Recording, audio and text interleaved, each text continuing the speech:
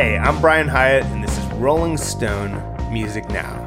I have with me Brittany Spanos, Rob Sheffield, and Andy Green, and the topic at hand today is the Rock and Roll Hall of Fame, which has revealed its 2021 inductees, and I believe it is the biggest or one of the biggest classes ever. Really interesting class.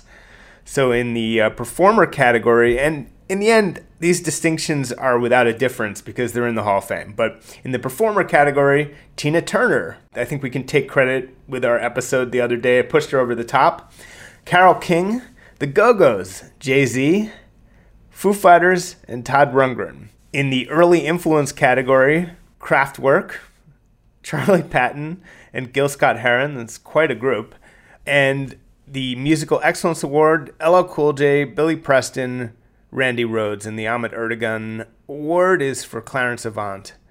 And interesting class. Andy Green, it is an unusually big class. It seems like they're changing the way they do this. Yeah, it's a very big class. I think back to 1987 when they brought in like 20 people or something because they were already thinking about the future.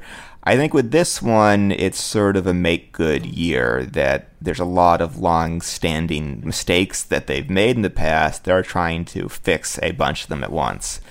And a big one is just Carole King and Tina Turner, that they're both in, but they're in as part of their former partnerships. And for Carole, it's as a non-performer. So this is something that they should have fixed years ago, but they're fixing it now. Well, I think Eric Clapton's in 6 or 7 times, so... 3. Good. I'm just kidding. But good to get some other people in, more than ones who deserve to be, Tina and Carole. Let's talk about Jay-Z. This is his first year of eligibility, right?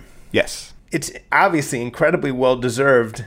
How does he jump the hurdle that so many other people, LL Cool J, took years and they had to put him in through this little bit of a side process? How do we think Jay-Z got this extremely well-deserved entry into the Hall of Fame? Is it just because he's Jay-Z? I think that's my theory. Because this comes down to about 1,200 voters. And a bunch of them, they may not be super educated about hip-hop's history. But they know Jay-Z because he's incredibly famous and has been successful recently. But a lot of people, they might know LL Cool J for a few songs and his TV work, but some people, sadly, they don't know about his huge contributions to the history of the genre. And it's sort of sad, but it's a little tough for a lot of these old school guys to get recognition these days. It could also be noted that LL Cool J, part of his huge originality and innovation was he was the first big rapper with a largely female audience. And it's a long-standing Hall of Fame tradition that bias is a strong word, but music with a female audience goes to the back of the line. So the fact that Public Enemy got in, no questions asked, on their first ballot, their first year of eligibility, and LL Cool J has been put on the back burner, 6 times. When Public Enemy's best song has a shout out to how great LL is. It's a long-standing thing in LL's career that he's taken for granted as a great artist because of his female audience. As Cannabis once said, 99% of your fans wear high heels. And I think that's why LL has been just weirdly left off. It must be noted, of course, that LL shot back 99% of your fans don't exist. I love it, yes. Which I think says that's all the rock and roll attitude you need for the Rock and Roll Hall of Fame, and a great wrong has been righted here. Let's actually pause and hear from LL Cool J in conversation with Andy Green. I hear very ignorant people at times say that they don't think hip-hop belongs in the Hall of Fame, which to me is so stupid. But how do you respond to people that think like that? I don't. Nice. Yeah, I think that says it all. It's all part of the family tree of rock. It's one giant branch on it. I always think. Look, I knew Little Richie, right? Mm-hmm. Me and him were friends. I knew Little Richie. You can't tell me that I shouldn't be standing next to Little Richie. Of course. I'm a direct descendant of everything that Little Richie did. So to say that I don't belong is ludicrous. Yeah. But this is a guy who, would sit there and put his arm around me and say, yo, you guys are continuing to push the torch forward. You're carrying the torch. You know what I mean? Oh, yeah. I sat with Little Richie and had those conversations. So, let's not act like I'm not a direct descendant of the Little Richards and the Chuck Berrys of the world. Of course, it's an outgrowth of all that. Yeah, of course. So the people that are kind of doing that, they're being slightly dishonest about where rock and roll comes from. Oh yeah, absolutely. You know what I mean? Yeah, of course. You know? And it might be hard to draw a line from me to some people, but when you get to the roots of it, I am the fruit of that root. You know what I mean? And now you're in the same club as Bob Dylan and the Beatles and the Stones. I mean, it's pretty amazing. Exactly. 100%. Yeah, so in the past, they brought in Grandmaster Flash and the Furious Five, and Run DMC, Biggie, the Beastie Boys, Public Enemy, NWA, and Tupac. So what other key pioneers do you think they're missing? Oh, man, so many.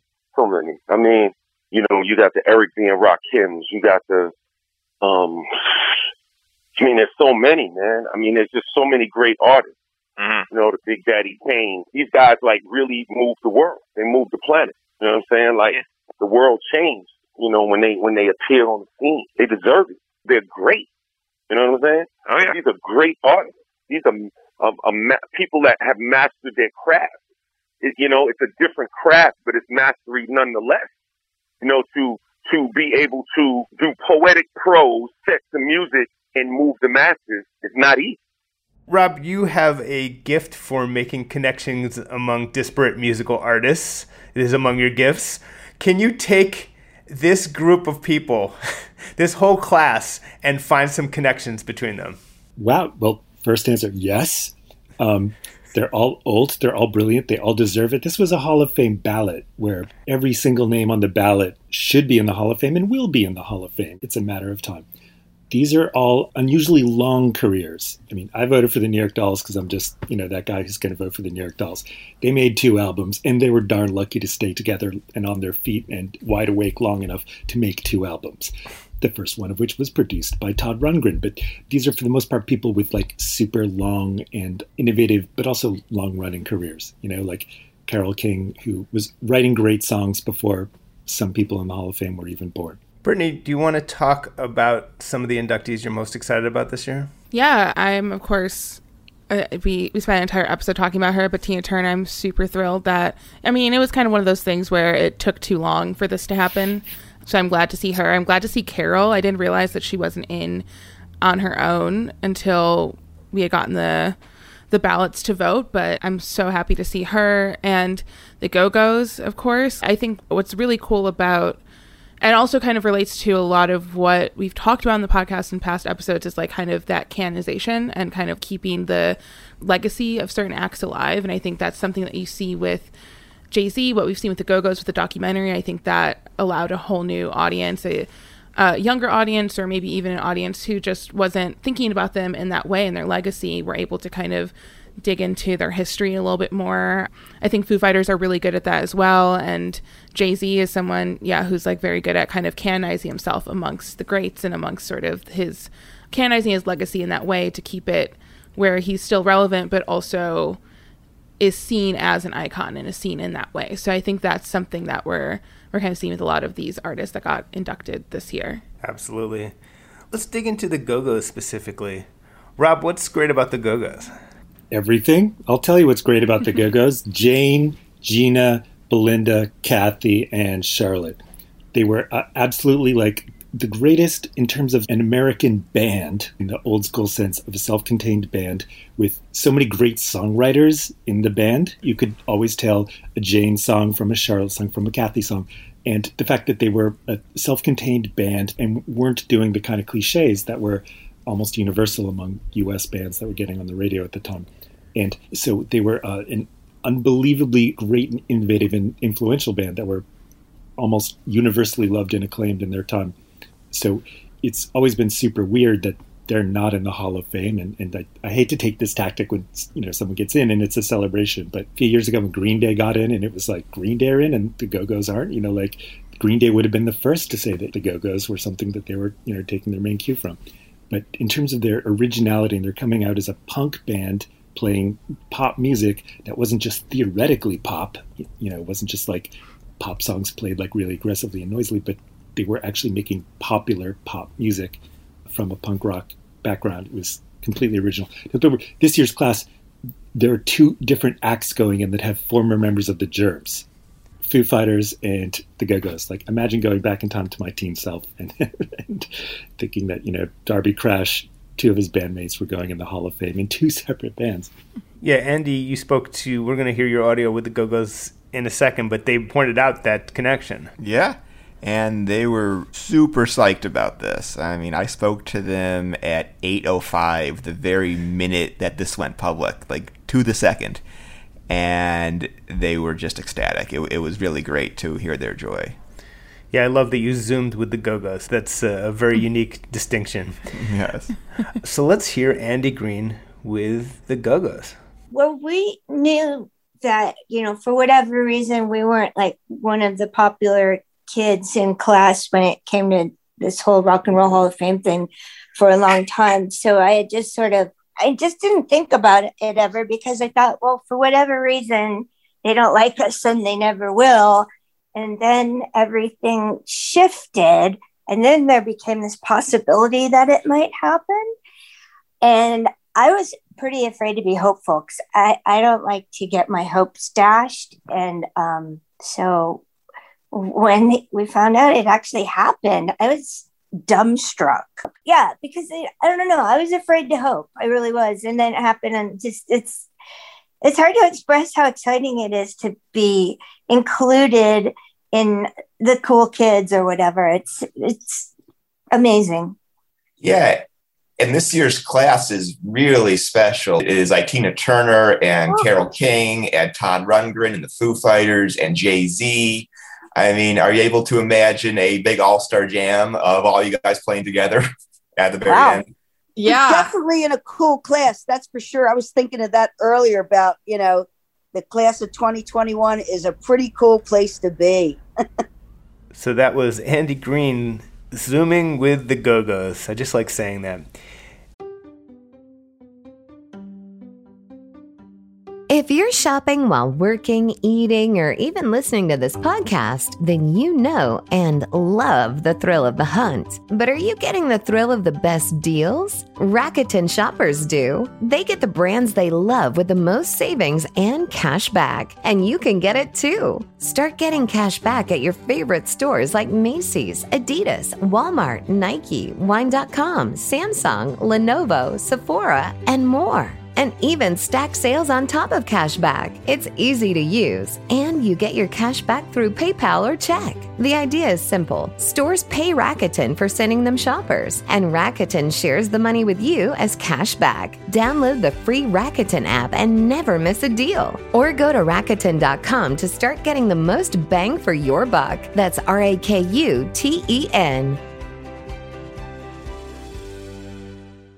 What's up, everyone? It's Reality Steve, your number one source for all things Bachelor Nation and reality TV. Every day, I'm giving you the behind-the-scenes juice and your info on all your Bachelor Nation stories, and also interviewing some of your favorite reality stars. My name has been synonymous with spoilers, but I'm so much more than that. Give me a listen. The Reality Steve Podcast, part of the Believe Network. Just search BLEAV on YouTube or wherever you listen. So let's touch on Carole King. It's interesting that, and wrong that she was not in as a performer, as Brittany pointed out. Is it the same kind of prejudice? Is it the LL Cool J type prejudice? Is it, in fact, sexism that because she was, as an artist, that her audience was so overwhelmingly female and she herself is so overwhelmingly female? Is that what's behind this, Rob? Honestly, I think it's just sort of a historical. I mean, she's been in the Hall of Fame for over 30 years. She was one of the first people going in and one of the first Hall of Fame inaugural classes. The first 5 years, she and Tina both are in ever since then. But I think partly because of it's been a publicity thing for the Hall of Fame in recent years to say, like, how did these artists who have been in for 30 years, how have they never been in the Hall of Fame before? And I think that's just a branding thing. I think next year they're going to do the same thing with Jimi Hendrix. How is Jimi Hendrix not in the Hall of Fame? He was just inducted with the Experience. So Jimi Hendrix is not in the Hall of Fame as a solo artist. Neither is Sly Stone. Neither is Tom Petty. He was inducted with the Heartbreakers. So I think next year they're going to do the same Carole and Tina treatment to Tom Petty and Sly Stone. I think Andy does see a distinction there, do you? What, with Sly Stone and Jimi Hendrix? Yeah, what were you going to say? No, I was going to say that I think for a long time the Hall of Fame didn't care about public criticism. That there were years and years and years where they would do stuff and they would get shit on by everybody and they didn't seem to care. Past few years, I think especially in the John Sykes era, which is very recent, so just a second class, they're more thinking about checking boxes. And so even though there was no medal in this year, they brought in Randy Rhoads. I think they're really trying to do a lot of things to appease various groups and not get super criticized. I'm not saying that Carole King, she doesn't deserve it. She deserved it years ago. But I think they're giving more thought to what's right and wrong. Yeah, and I guess my rejoinder to Rob, who makes a good point, is that if Ringo can be in as a solo artist, then Carole King can be in as a solo artist. I think, despite our love for Ringo, let's face it. I mean, come on. I mean, I think there was a lot of emphasis in making sure that each member of the Beatles was feted to the maximum degree, and then maybe we can now move on. Having now made sure that each member of the Beatles and their various pets and everyone they've ever met has been properly honored by the Rock and Roll Hall of Fame, we can now move on. And yes, if we have to honor people multiple times again, I'm all for that, honestly. Honestly, Carol and Tina are both individually very unique cases. And in their cases, I had no qualms at all about voting for them, even though they were in already. Tina is a special case in 100 different ways. Carol is a special case in 100 different ways. And I think there's nothing but joy about seeing them go in specifically for the phase of their careers as solo performers. I mean, Tapestry is about as universally loved as an album can possibly be. It's really an exciting thing that she's going in as a performer, specifically as a record maker. Yeah, and it's the 50th anniversary of Tapestry this year, and I think also just in the last several years, there's been so much more discussion of Carole King as a performer, as a solo artist. I think her songwriting, of course, is, I mean, the impact it's had on pop music for her as a songwriter for other artists is just immeasurable. Like, she's written some of the greatest pop songs of all time, but also Tapestry, the influence that album in particular has had on every singer-songwriter since is incredible. And we had the Broadway musical a few years ago, and I think for a lot of people that was kind of this shining light on her story and on who she is as a person, as more than just a name in the credits of some of the greatest songs of all time. And to kind of see her impact continuously and seeing the impact of her career as a performer continuously on the youngest of singer-songwriters now is hard to ignore. And it's kind of one of those things where she's only gotten more impactful, and I think is coming up on a very Joni Mitchell Blue type of renaissance with Tapestry. We're going to probably see that in the next few years, where it's I think it's already starting to come very hand in hand for a lot of singer-songwriters, but I think we're going to see that becoming like a bigger deal for younger audiences in the next few years. Yeah, that's such a great point. Her influence on Olivia Rodrigo, perfect example, like totally following the Carole King template. It's a beautiful thing to see. Yeah. But let's take a minute and play a little bit of Andy Green's conversation with Carole King, right as she learned that she was being inducted into the Rock and Roll Hall of Fame as a solo performer. I was surprised, I think, because there were so many worthy nominees. It's like I looked over the list, and I was like, well, I'm already in as a songwriter. Mm-hmm. So, it's fine. I'll be okay if I'm not in. There's so many other good people. They should get in. Right. And here I am. And apparently there is some kind of milestone that I was trying to figure out. I haven't quite got it yet, but I may be the first, you can verify this, I may be the first woman to be inducted both as a songwriter and a performing artist? Yeah, I believe that's true, and you're one of very few people to be in twice. And for women, it's just you and Stevie Nicks and now Tina Turner. So there's only three of you that have been in twice. Well, I am in great company, let me just say, with those women. That's good company to be in, and yeah, it's a great honor. It really is. It's great. And also, I want to make sure that I acknowledge my fans, because I don't live in the world of my fans. In other words, I'm not out in the world. My life is usually not in my career, especially, I'm doing less now. My career has been a part of my life. For many artists, it is their life, for better or for worse. and I try to keep that balance. Mm-hmm. But when I do meet my fans, when I do, read the socials and I do pay attention, it's remarkable how many people my albums, my music, my performances have touched. And it's a lot to take in, which is why I don't live there all the time. Sure. But for every person that has come up to me and told me their story, I really listen to it as though I'm hearing that story for the first time, because I am hearing it for the first time from that person.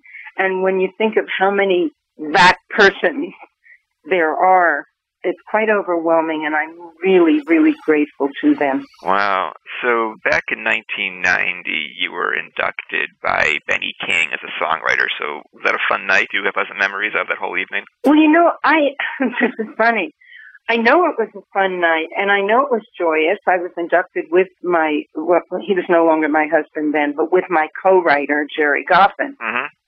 And I remember that being a good night because he was recognized. It's very often that the lyricist, if the musical, the composer is the performer, mm-hmm. the lyricist gets less attention. Right. And particularly since I recorded a lot of the songs as an artist, I think now, after Jerry died in 2014, mm-hmm. he got the recognition, got a lot of recognition. It was like it was asleep, and his death awakened everybody to how much they valued him. Mm-hmm. But the night that we got the Songwriter Award, he did get the recognition, and that made me very happy. But do you think this means something different to you, that it's for you as a performer? Yes, because I never set out to be a performer. I set out to be a songwriter, and that's all I ever wanted to be. And I don't want to say pulled in. It was, as a songwriter, you sing your own songs in order to present them, right? Right. So I was a performer of my own songs, but for a very limited audience. And then James Taylor and then Lou Adler encouraged me into being a performer of those songs for a wider audience. I just had no idea how wide it would be. God, I cried so hard at that musical. I've never cried at a Broadway show like I cried at the Carole King musical. It was really great. Oh my gosh. Yeah. Yes. I started when the lights went down. She's playing I Feel the Earth Move, which isn't even a sad song. And I was like, oh, I'm in trouble. Yeah. Yeah, and I think that's kind of the thing, back to what we were talking about with LL, and I feel like a lot of younger audiences aren't as familiar with LL's music. We know him as a public figure. I think a lot of people know him as, whether he's hosting award shows or acting, he's just he's in the culture, but I think for a lot of people his music is not being as celebrated as it deserves to be, and is not as, having that same sort of impact or kind of that push to be relevant for younger audiences. And I think that's kind of what, obviously the voters are a little bit on the older side for the Rock Hall, but it's definitely being impacted by what's speaking to people, what's speaking to, the culture at large. And I think I would love to see that sort of renaissance for LL's music in the coming years, because he deserves to actually have an induction that's not just the Musical Excellence Award. I totally agree. I would love to see, I don't even know if it's possible in the rules, but, I would love to see. I don't think it is. I think it's basically just, I think the good thing about the Musical Excellence Awards, and you can't see my air quotes, is just that it can be implemented when the powers that be at the Hall of Fame see a persistent injustice in the votes and see it's never going to work out, at least no time soon, and just kind of break glass in case of emergency and push them in the Hall of Fame. And some people might say, it's undemocratic, whatever, but I mean, this isn't a nation. It's an organization that's trying to do its best, and I'm all for it as long as it's used in this way. And, he's in. And for me, I think that was LL's attitude when Andy talked to him. As far as he's concerned, he's in, and as far as I'm concerned, he's in. And it is interesting, to Brittany's point, that I love what LL's doing on SiriusXM, and this isn't a plug just because we're also on SiriusXM, but that he's sort of promulgating this classic hip-hop format, which the world has needed for so long. In LA, there was there may still be a terrestrial radio station with that format. It's such an obvious niche that needs to be filled, and I think it's a very worthy mission for him. It is weird, though, because Mama Said Knock You Out is in a million cartoons. It's sort of like if Stand By Me was good enough to get someone in the Hall of Fame just based on one song, and obviously LL has a whole catalog, but Mama Said Knock You Out is honestly, in my opinion, one of those songs that if Ella had done nothing else, he should be in the Rock and Roll Hall of Fame for that. But and that's barely in the top 10 best songs on that album. It's just like perfect album. That's one of those albums that's always a cassette. It doesn't exist in any other format. And I wore that cassette out. I mean, that is, it's jingling, baby. That is just a superb album. Are we going to get a chance for Ice-T to induct him? Because that would be the best, because they had the best hip-hop beef of all time. And To the Break of Dawn on that album, it's my favorite LL versus Ice song. But especially since they're both now playing cops on TV, which is 10 times of awesome in itself. Rob, I'd love to hear you make the case for Jay-Z. In a way, it's the easiest thing in the world. But I want to hear Jay-Z filtered through your ears for a second. Well, Jay-Z, is, as he once said in a great song called Encore, he called himself rap's Grateful Dead. And I love that, and it's really true. Like, who else has a career that long? It's the kind of thing like where, even 6 or 7 years into his career, like The Blueprint, I think, was his first huge comeback album. Everyone was like, how did he do this? How is it possible that Jay-Z, who's been doing it for 5 years, how is it possible that he's still, so relevant and so great? And Jay-Z, he really expanded the idea of what people thought was possible for a hip-hop career. And, very much following the LL template. I think it's a great thing that LL and Jay-Z are going in together. But he completely expanded what was possible in terms of the art form. I think Questlove said it best, and this was something he said 20 years ago around the time that The Blueprint came out, that Rakim's the Father, Biggie's the Son, Jay-Z's the Holy Ghost. So can someone sort of make the case for Todd Rundgren? It's weird. We're just on Jim Steinman. And Todd obviously produced Bat Out of Hell. Todd is one of those pop rock geniuses, madmen. I think it can be a little opaque for people who aren't fans, but who wants to kind of just make the case for Todd Rundgren? Todd Rundgren, I mean, you couldn't make this career up. He's got so many pop hits that are sort of, in a Philly soul kind of vein. Then he had a 60s garage band that was, on Nuggets, like the Nas were fantastic. And just the way he was always producing other people's records with really kind of no continuity. It's completely nuts that he produced both XTC and the New York Dolls' most famous albums. That makes no sense. And as a great pop-eccentric through the years. Yeah, I think a very unfortunate thing is he's been defined by 3 or 4 hits from the early 70s that in no way speak to the depth of his catalog or his skills as a producer. You hear Hello, It's Me and Bang on a Drum or whatever. That's just 1% of 1% of what he's done, and it's what most people think of, which I think is something that's always worked against him.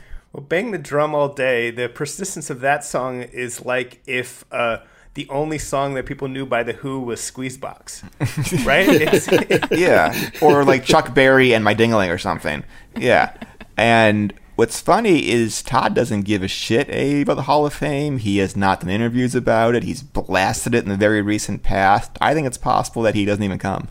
That is possible. By the way, I have to admit, I did not know until this second that Bang the Drum All Day didn't come out till 1983. Why was classic rock radio obsessed with a song that came out as late as 1983? That's really bizarre.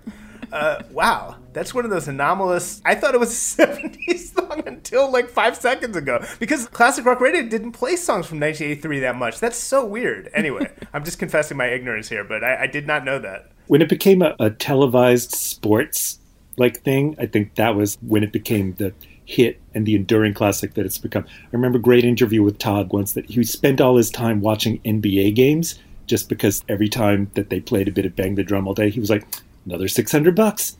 And he just watched sports on TV and count his money, which is such an awesome Todd Rundgren thing to say. Maybe Meatloaf will induct him. Is that true? You don't know. I'm just throwing them brilliant ideas for free here. You're welcome, John Sykes. The act remaining in the performer category we haven't talked about is Foo Fighters. And, I've been stepping back recently and just looking at that arc. It really is. It's one of those things where we just take for granted because we've been living it for 2.5 decades now. And this is the most obvious point in the world, but Dave Grohl was the drummer in Nirvana. He was the drummer in Nirvana. This awful thing happened. The band ended. And then for 25 years or more, he picked up the torch, turned out to be this great songwriter, and then basically carried the torch, became the mayor of rock and roll, and he deserves to be in the Hall of Fame based on that. It's extraordinary. It's just like an extraordinary story. You couldn't make it up. You couldn't have told people in the last days of Nirvana that this was going to happen. It would have been completely unimaginable. I spoke to him yesterday. He basically said the same thing, that he had no master plan. He didn't plan on becoming a stadium caliber act. He just made a little tape in 6 days by himself. It's this little throwaway thing, and it just kept growing in really bizarre ways, and now they're like one of the biggest rock bands on the planet. They play stadiums all over the place. They have all these beloved songs. He kept saying, look, this just sort of happened. It's really weird because somehow TikTok's algorithm has figured out that I like seeing these Nirvana clips. Like there's a bunch of kids, but there's a bunch of kids who are really they're not wearing their Nirvana t-shirts for show. They're really into Nirvana, and they keep finding little Nirvana live clips or little interview clips and posting them on TikTok. And it's just every time I see Dave, I don't know, it just really reminds you, because there's something very vivid about TikTok, because I think it's because it's the vertical format makes it seem like you're seeing something in front of you happening like through your camera, and it's just, he lived this whole experience of just being the guy in Nirvana, and this happened. And there's one moment that actually I've seen on TikTok more than once where he's rehearsing with the Foo Fighters, and he starts playing Nirvana songs on guitar, and then he's like, I have to stop, I'm getting too emotional, because he can't really do it apparently. And he actually starts playing Smells Like Teen Spirit, and he's like, we should open with this tonight. There's something beautiful about the way he sort of unwillingly, or definitely like not on purpose, inherited the role of the last 90s rock star from the biggest era ever for rock bands, and that you have the sense that this role was kind of thrust on him just because everybody else kind of stopped or fell off, or they were just jerks. And Dave Grohl, being the most famously nice and kind and generous toward other artists kind of person, that he sort of became a sort of ambassador for 90s rock, the kind of much the way that LL has done for old school hip hop. And that, because they're both so universally charming, universally beloved, and both so generous with younger artists as well as older artists. And Dave Grohl, as a fan who's never lost his essential fandom, that there's something really beautiful about that and the way that that's always informed his music. He's always felt so much like the bridge between classic rock and modern rock, where he can kind of coexist as the person that Mick Jagger calls up if he wants to have someone on the song. Stevie Nicks calls up, Paul McCartney, like all of these, big leagues rock stars, and also a lot of modern artists want to work with him, want to celebrate him, look up to him, that he's a fan of. He's just someone who's able to kind of be able to exist in all kinds of facets of that world. Like the mayor of rock is a very good way of putting that, Brian. Well, Brittany, that's actually such a great point, because I think that one of the things I've noticed, and I've said this a million times, is that as rock faded from being the sort of center of pop culture, one of the really interesting things that happened is all these differences between kinds of rock that were once the kind of things when people would almost get into fistfights over, that seems so important. The difference between Weezer and Pavement was like 5 brick walls between them, and the difference between Billy Joel and Guns N' Roses, or a million things like that. All of those categories collapsed, and I think Dave Grohl played a big part of that, actually. I think that his embrace of everything from Rush, and I always appreciate him being like the guy from Nirvana unabashedly was like, I love Rush. If Kurt Cobain had said, I love Rush in 1992, it would have felt so wrong. So I think that's his incredibly broad love of anything rock, anything with a guitar in it, really has done a lot to maybe keep it alive, because I think in order for it to have any life, all those barriers had to come down, and I think he deserves credit for that. Yeah. And I never really thought about that before. I loved he did that cover series over quarantine, I think on Instagram and Twitter or whatever, and he covered like Peaches. He's just such like a broad music fan. It was just so much fun because it was like a out of the box song for Dave Grohl to do, but like he's just such a very malleable, flexible kind of artist in that way. Let's talk about Kraftwerk, who I was frustrated for years by their inability to get in. For me, one of the big things about the Rock and Roll Hall of Fame is this idea of lineage and influence. And if you're Kraftwerk, who is by any measure one of the most influential acts ever to exist, and you can't get in, there's something wrong with the process. And I think in this case, the prejudice is, sort of against electronic music and a lack of understanding of exactly what these guys did. But it was maddening to me. And I was really hoping that Stevie Ray Vaughan and Kraftwerk would get in the same year a few years ago, because it spoke to like the sides of my musical tastes. And then somehow they could jam with, John Mayer playing, they could play like an electronic blues with John Mayer playing the Stevie Ray Vaughan parts. But alas, that did not happen. But Andy, what were we going to say? I mean, I think they faced many hurdles when trying to get in Hall of Fame. They have 0 hit songs that the public knows, that most Americans, they don't know their names, they don't know their faces. There's a lot happening there that would confound voters and would keep them out. I would wager strong money that neither of Kraftwerk had any idea that a Hall of Fame existed, or that this would mean anything to either Ralph or Florian is absolutely unthinkable. But like, so huge in the history of hip hop. I mean, in terms of like specifically in the Hall of Fame, they're German.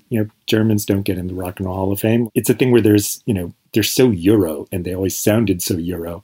But it's like, it's wild. Like I remember, when Afrika Bambaata's Planet Rock was like such a huge song, and you'd always hear it on the subway. And it was years later that, I heard Kraftwerk, and I was like, wait a minute, like that's where Planet Rock comes from? It was like so like mind blowing that, Kraftwerk and hip hop were really made for each other,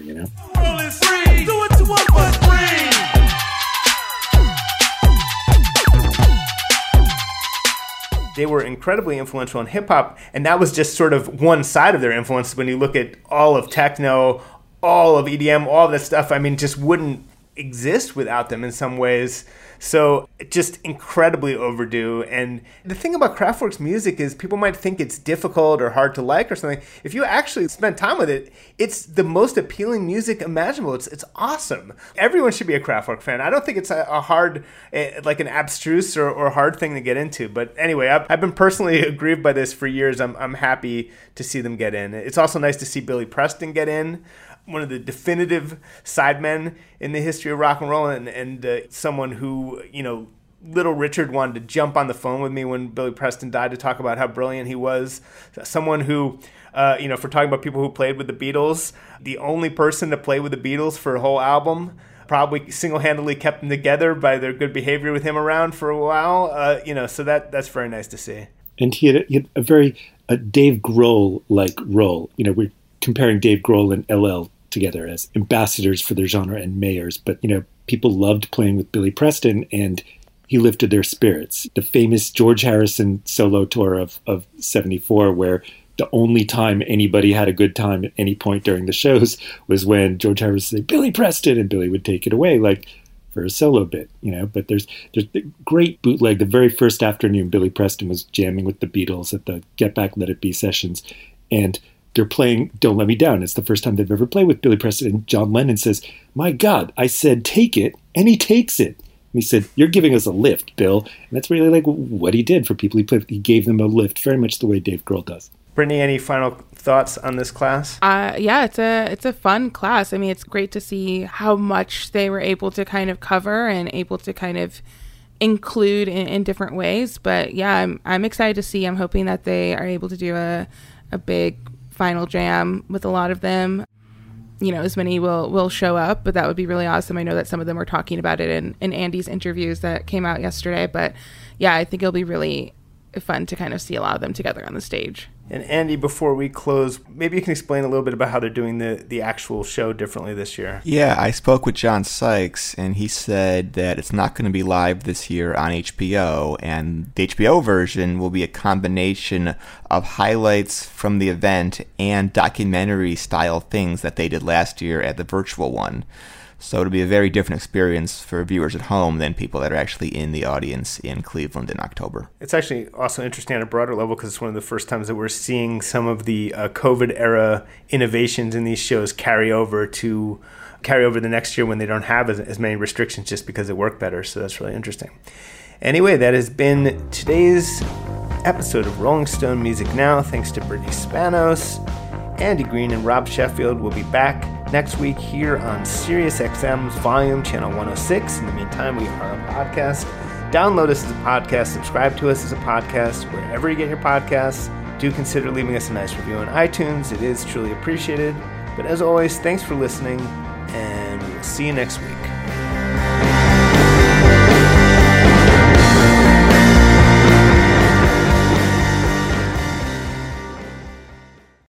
Welcome to Talkville, the ultimate Smallville rewatch podcast. Guest star Sarah Carter as Alicia Baker, although I didn't really work with her a lot.